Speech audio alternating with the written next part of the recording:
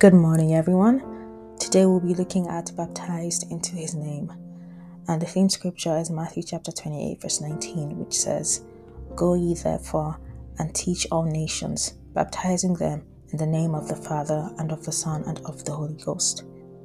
The name of the Father and of the Son and of the Holy Ghost in the New Testament is Jesus.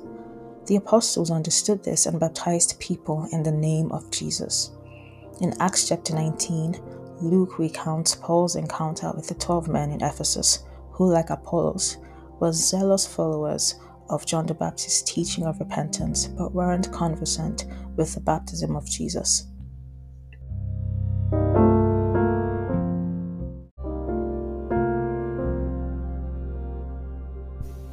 After Paul's dialogue with them, the Bible says in Acts chapter 19, verse 5, they were baptized in the name of the Lord Jesus. It further makes it evident that the name of the Father, the Son, and the Holy Ghost is Jesus. But something else that isn't immediately obvious in Paul's encounter with those 12 disciples in Ephesus is when he asked them, Unto what then were ye baptized? We see this in Acts chapter 19, verse 3. The word unto is from the same Greek word as into. So when you're baptized into something. In essence, Paul was asking those men, Into what then were you baptized? This suggests something deeper than just being immersed in water for baptism.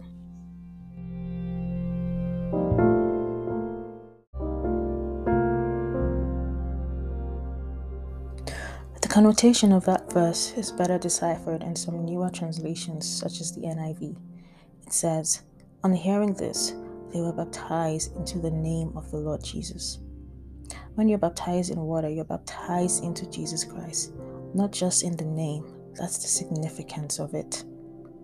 Apart from the minister who's baptizing you in the name of the Lord Jesus, which is one part of it, the most significant thing is actually being baptized into the name of the Lord Jesus.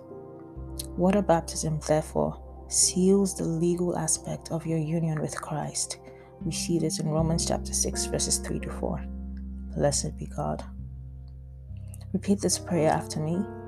Thank you, Father, for giving us the name of Jesus to live in and to live by. I am baptized into Christ and have become inseparably one with him. For in him I live, move, and have my being. I live in and by the name of Jesus, and I rule and dominate my world by the power of that name. Glory to God. I encourage you to take the further study from Acts chapter 2, verse 38, Acts chapter 8, verse 16, and Acts chapter 10, verses 47 to 48. God bless you.